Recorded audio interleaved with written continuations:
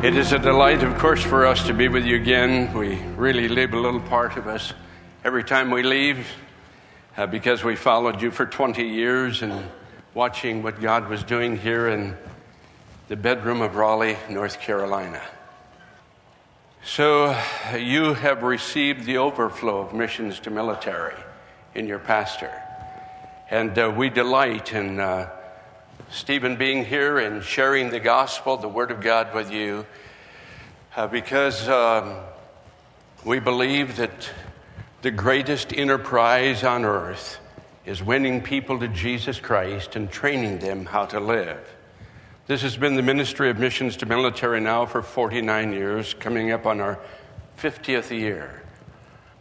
If you do not receive the militia messenger, I know many of you do. If you just give me your name and address, I'd be glad to share with you the experiences of winning and training the military for Jesus Christ. That's been our call, along with a few other things along life's pathway, but that's been our great joy. Watching young men catch a vision and young women and living in the light of eternity. That's the most challenging thing to me. And I rejoice that God has placed us at the crossroads of so many hundreds and hundreds of men over these 49 years to help them live for Jesus Christ. And now many of them scattered, I suppose, on every continent of the world as missionaries and pastors who once were sailors. Some came to us a little bit inebriated. Some came with burdens and frustrations and loneliness. But because people prayed for us like we pray for you, God's wonderful grace was manifested in their lives, and life became different for them, and we rejoice in what God has done. I love history. I minored in history when there wasn't so much history. But reading the lives of people who have walked across the stage of time, have left their mark on the pages of history, has always intrigued me. You know, I often come away after reading a biography and I ask myself the question, what made them like that? What challenged them to do that? Or why were they such crusaders? And I'm challenged over and over again as I read their lives, whether I'm talking about Hebrews chapter 11, the Hall of Fame, or William Carey, or Hudson Taylor, or C.T. Studd, or F.B. Meyer, or Charles Spurgeon. You just go down the line of people who caught a vision, dominated by a divine design for their life, and life became different for them. They had a will to win. And that's always challenged me. I think of a great example of that. His name is John Wesley.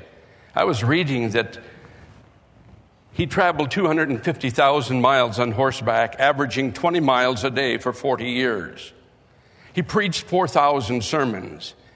He knew 10 languages. At 83, he was annoyed that he could not write more than 15 hours a day without hurting his eyes. At 86, he was ashamed he could not preach more than twice a day.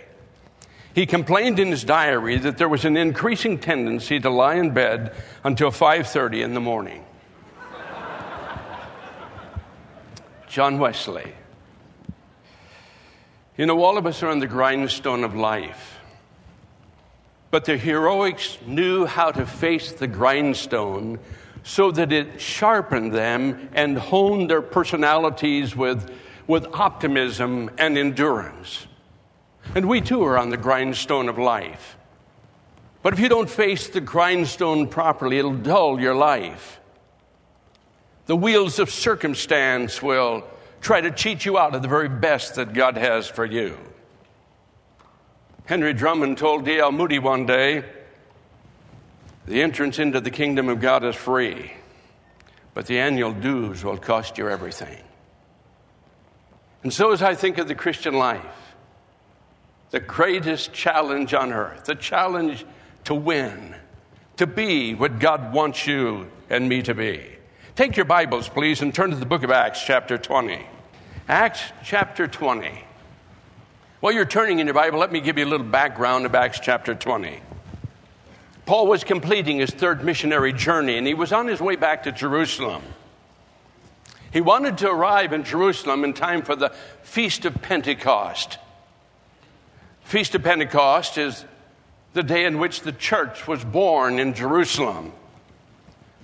24 years ago was the first Feast of Pentecost. When that wonderful day took place, the church was born. Quite frankly, as I was thinking about this Saturday morning driving to a prayer meeting, I thought, Paul was in Jerusalem 24 years ago. No doubt he was in Jerusalem on that great, noble day of Pentecost. And now he's headed back to Jerusalem. I wonder what was going through his mind. Because as he was going back to Jerusalem, no doubt he was thinking, as Acts chapter 26 tells us, and Acts chapter 8, and even in his own testimony, how that he had murdered Christians, how he had drugged fathers and mothers out of their houses, how he'd separated children, how he'd cast their votes against them. And now he's going back to Jerusalem, and the Spirit of God seemingly is impressing upon his mind that as you go back to Jerusalem, chains and tribulation are going to be your lot. Once you were chaining people, but now, Paul, as you go back, chains and bondage are going to be your lot. And so we have before us this 20th chapter. Paul is standing on the seashore of the Mediterranean Sea, about 30 miles from Ephesus. He had called the elders down there because of time's sake, and he wanted to share with them one more challenge as he was on his way back to Jerusalem. So if you have your Bible, open to Acts chapter 20. I'd like to begin reading at verse 17. This is a 3-minute challenge from the Apostle Paul. So would you stand with me in the honor of the reading of God's precious word? You follow along as I read Paul's challenge to these Ephesian elders. And from Miletus he sent to the Ephesians and called the elders of the church. And when they were come to him, he said unto them, Ye know from the first day that I came to Asia, after what manner I had been with you all seasons, serving the Lord with all humility of mind and with tears and temptations, which befell me by lying in wait of the Jews. And how I kept back nothing that was profitable unto you, but I have showed you, and I have taught you publicly and from house to house, testifying both to the Jews and also to the Greeks, repentance towards God and faith towards our Lord Jesus Christ. And now, behold, I go in the Spirit to Jerusalem, not knowing the things that shall befall me there, save the Holy Spirit witnesses in every city, saying, Bonds and afflictions abide in me. But none of these things move me.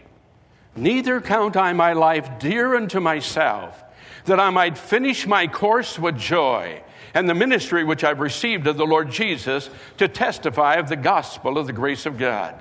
And now, behold, I know that all among whom I have gone preaching the kingdom of God, you shall see my face no more.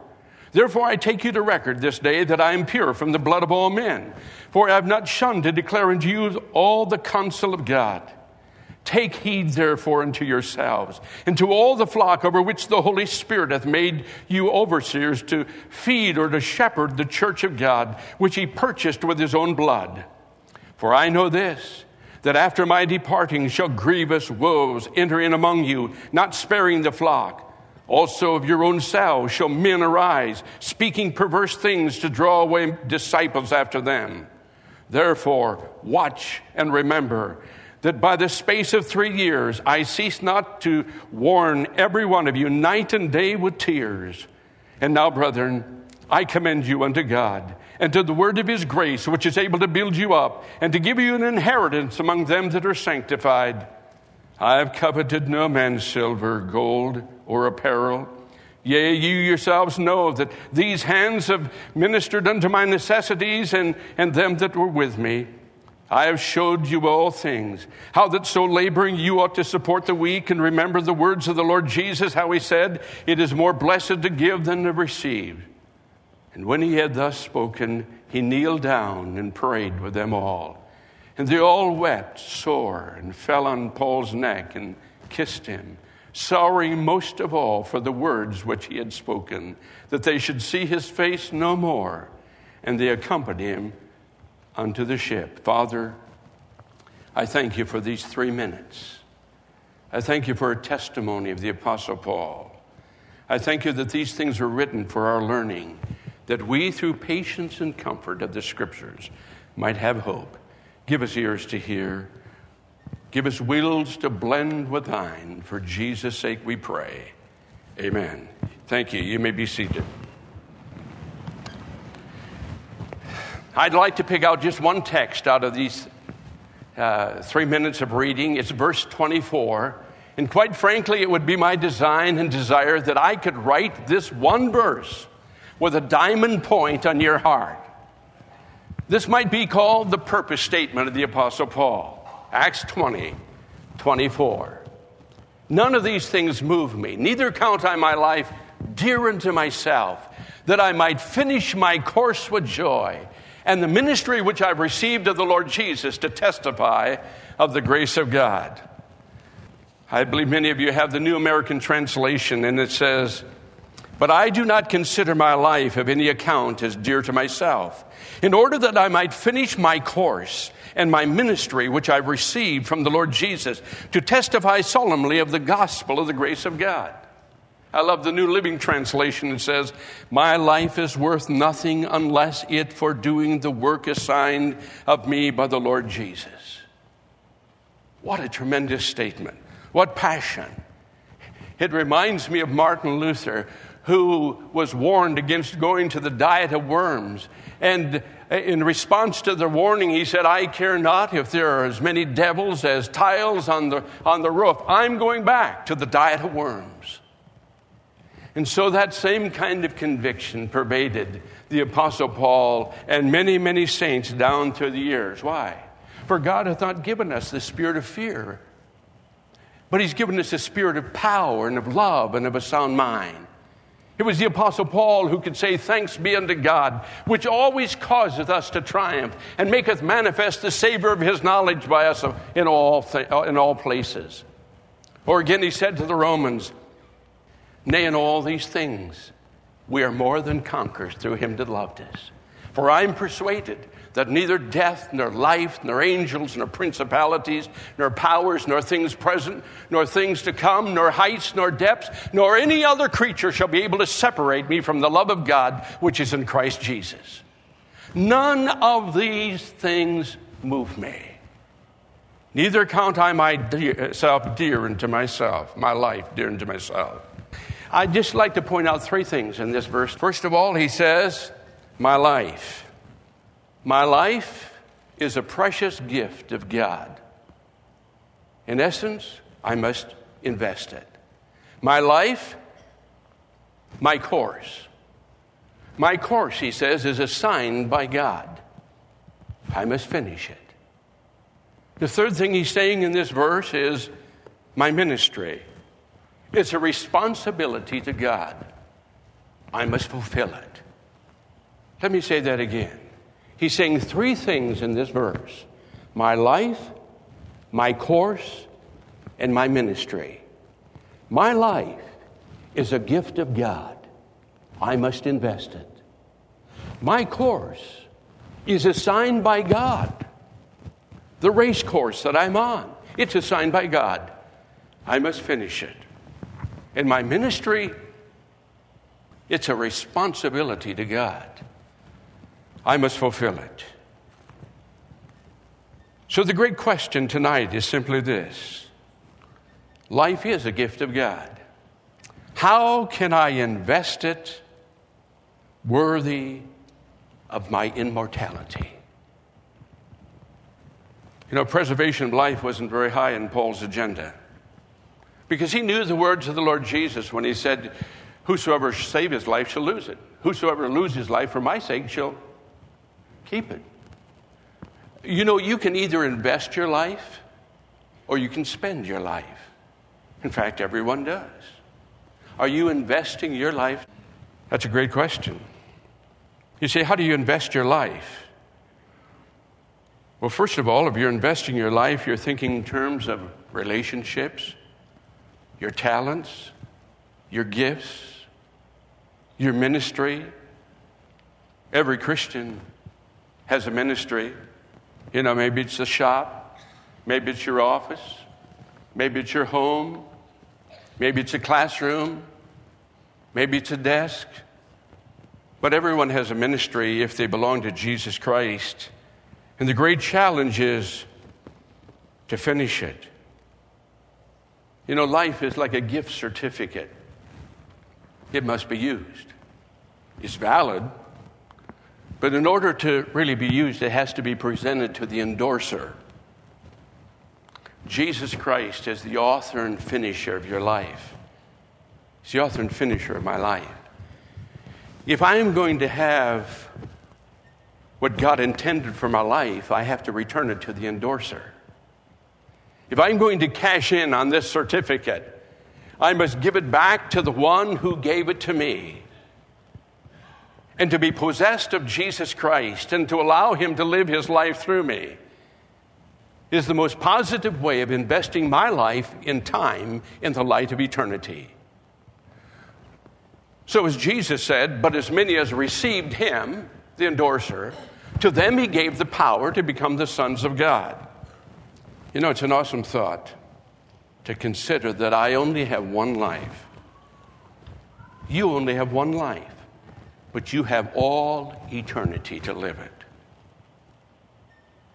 I think of John Ahern, the director of our ministry in Camp Lejeune, Jacksonville, North Carolina, recently gave a gospel tract to a Marine, and the Marine gave it back to him, said, I don't need it. And John gently said to him, you'll be there longer than you'll be here. He said, thank you, I'll take the tract. How long will you be there? I don't know. But you know, it's a certain thing that if it's not in my life of eternal consequence, it's consequently insignificant. Because we are creatures of eternal consequence. Again, I say I only have one life, but I have all eternity to live it. Maybe that's the reason David prayed in Psalm 90, verse 12. So teach me to number my days, that I might apply my heart unto wisdom. Maybe that's why Paul thought so strongly, none of these things move me, because my life is a gift of God. It's the only one I'll ever have. I must invest it now. But to invest it, the second word is my course. To invest my life, I must be on the right course. I must be headed in the right direction. My course, my racetrack. I must finish my course. You know, the course is not a 100-yard dash. Some of you are discovering, like myself, more and more that life is a marathon. What a tragedy for a person to quit the race before the end life. What a tragedy to get out of the race. The Apostle Paul said, I press towards the mark, the prize of the high calling of God in Christ Jesus. He was pressing towards the mark with all of his ability to his last days. He said, I keep my body under, and I bring it into subjection, lest by any means when I preach to others, I myself would be a Decamas. I would be set on the shelf. He said, the most tragic thing that could happen to me as a believer is to be out of the racetrack, out of the course, out of the privilege of living in time for the light of eternity. I think of one of the most profound verses on living this kind of life is found in 2 Corinthians 3:18. It's a good verse to have circled in your Bible. Paul said in 2 Corinthians chapter 3, verse 18, but we all with an open face, an unveiled face, beholding as in a mirror the Lord, are changed into the same glory, the same image, from glory to glory, even by the Spirit of the Lord. Paul was saying in 2 Corinthians 3:18, if there's a secret in life, it is beholding him And that's a present participle, which literally says, I presently, moment by moment, day by day, I must behold him. As I behold him, he transforms my life from glory to glory. If I'm on course, if you're on course, what is God doing? Day by day, he is molding your life. He is shaping your life. And will you see it again? Oh, yes, you will. And so will I. I have framed in my office this statement by Adoniram Judson, a Baptist missionary many years ago. Adoniram Judson wrote, "A life once spent is irrevocable. It will remain to be contemplated through eternity. The same may be said of each day. When it is once spent, it is gone forever. All the marks which we put upon it, it will exhibit forever. Each day will not only be a witness of our conduct, but it will affect our everlasting destiny. How should we then wish to see each day marked with usefulness? It is too late to mend the days that are past. The future is in our power. Let us then each morning resolve to send the day into eternity in such a garb as we shall wish to wear it forever. And at night let us reflect that one more day is irrevocably gone, indelibly marked." Think of that. That every day that God gives to you and to me, we are decorating. And we're going to someday look back on time and view the garb of which we decorated August, September, October, but each day. The opportunity is ours. And the challenge to the Apostle Paul was that he might finish his course with joy because he knew that every day was marked. And he would see it forever and ever. You see, the measure of our success is achieving the goals that are set before us. Yes, even the obstacles and the opportunities. For really, the test of character is what it takes to stop you. The test of character is what it takes to get you off track. I had a dog back in the farm, and years ago, as a boy growing up, and he was a nice dog. Wagged his tail, licked my hand, but you know, I love to hunt pheasants in the fall, and so I would take my dog down the corn row, and he would do a great job scaring up pheasants until he saw a rabbit, and then he was gone.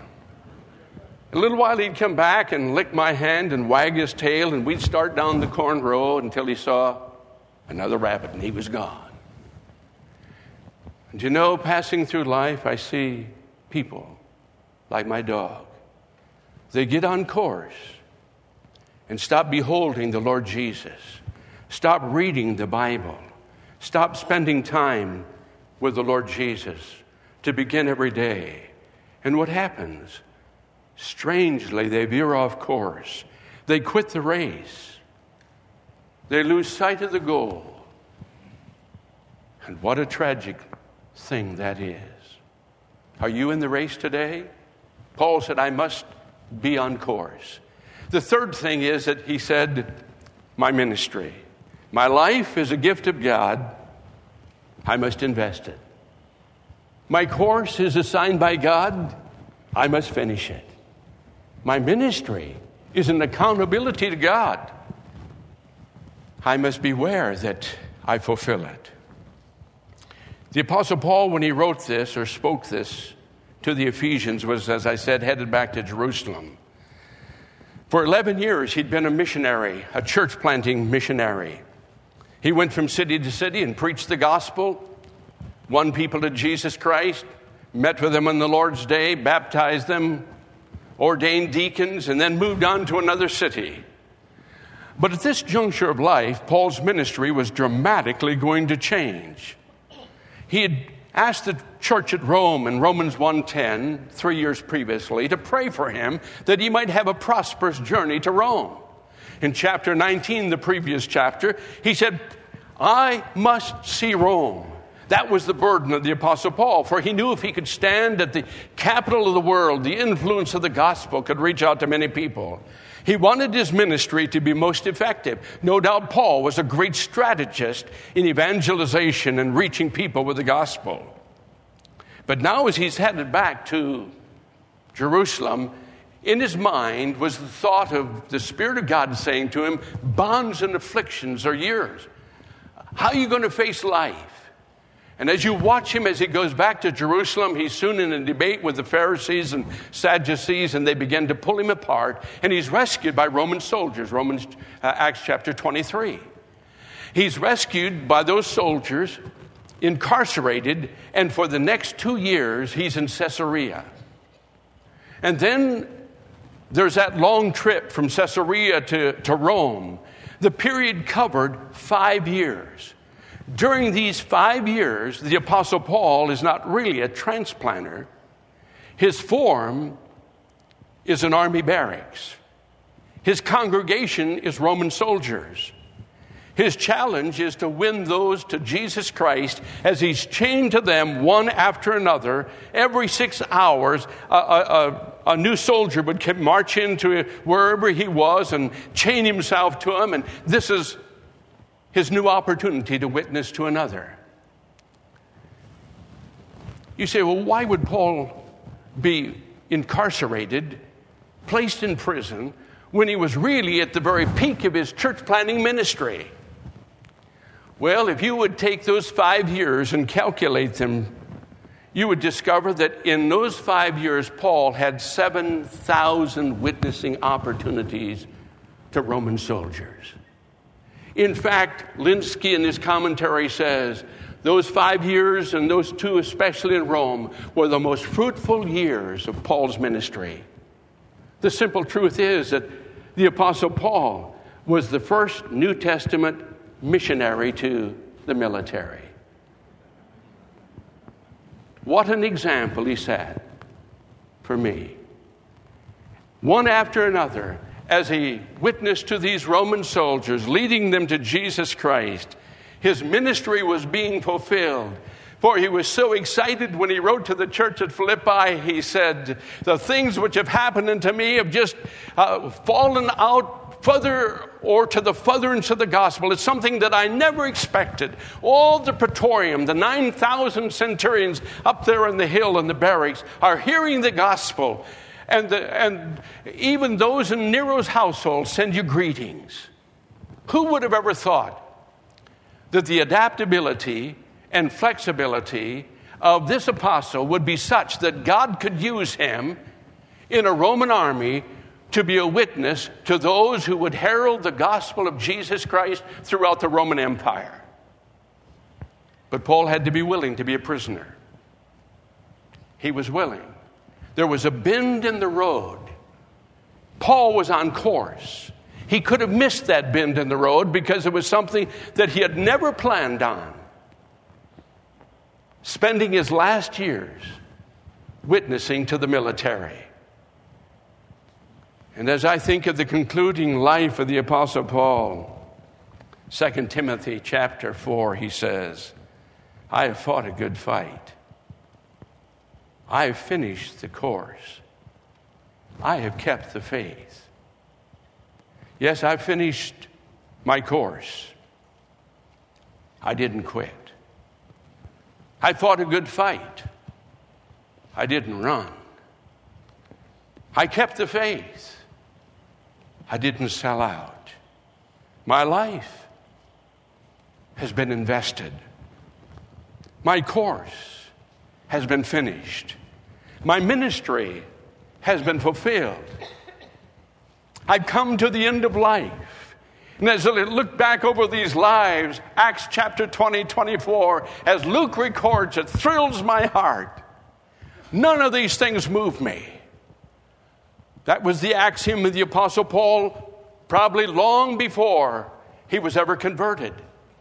He thought nothing could move him. But on that road to Damascus, he met the unmovable one, the Lord Jesus Christ. And from that moment on, the commands of Jesus Christ were the prime motivation of this great Jewish evangelist. And now he's come to the end of life, moved by the grace of God. It is finished.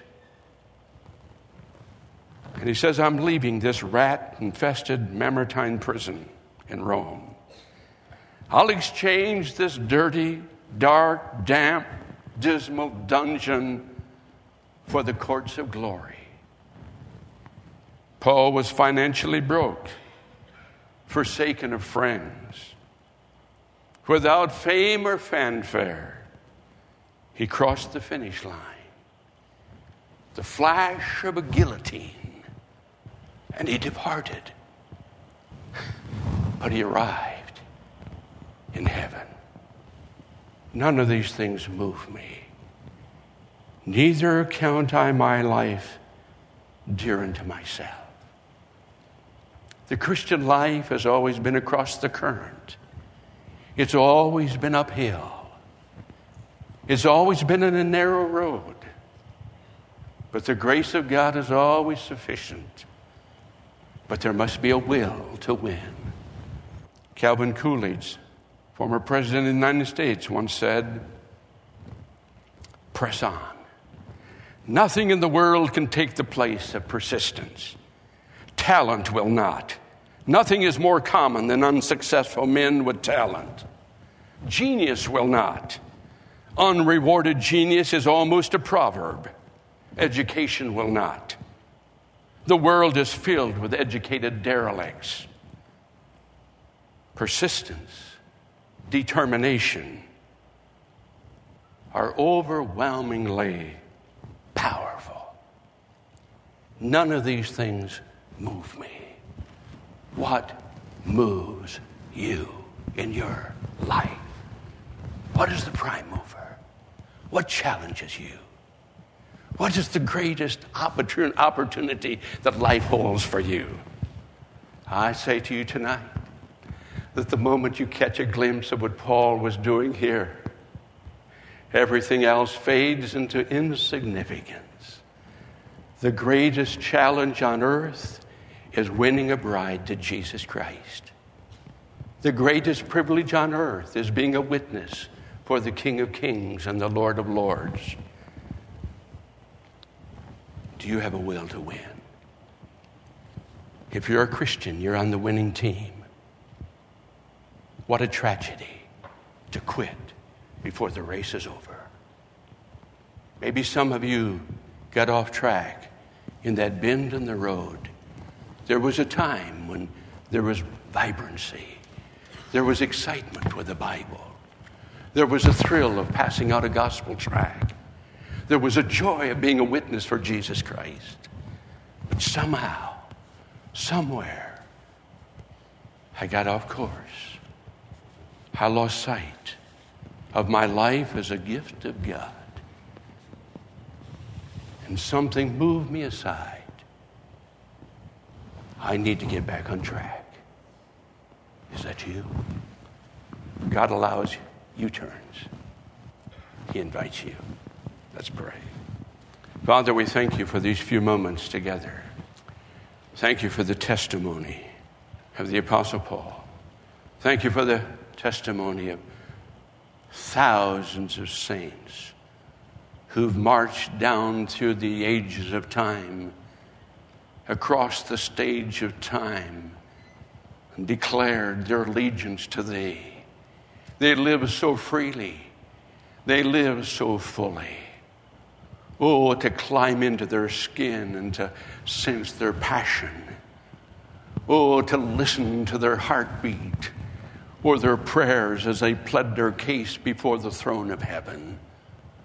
Oh, God, instill within our hearts and within our souls the privilege of running a race that we'll only run once, but we run it in the light of eternity. For Jesus' sake we pray. Amen.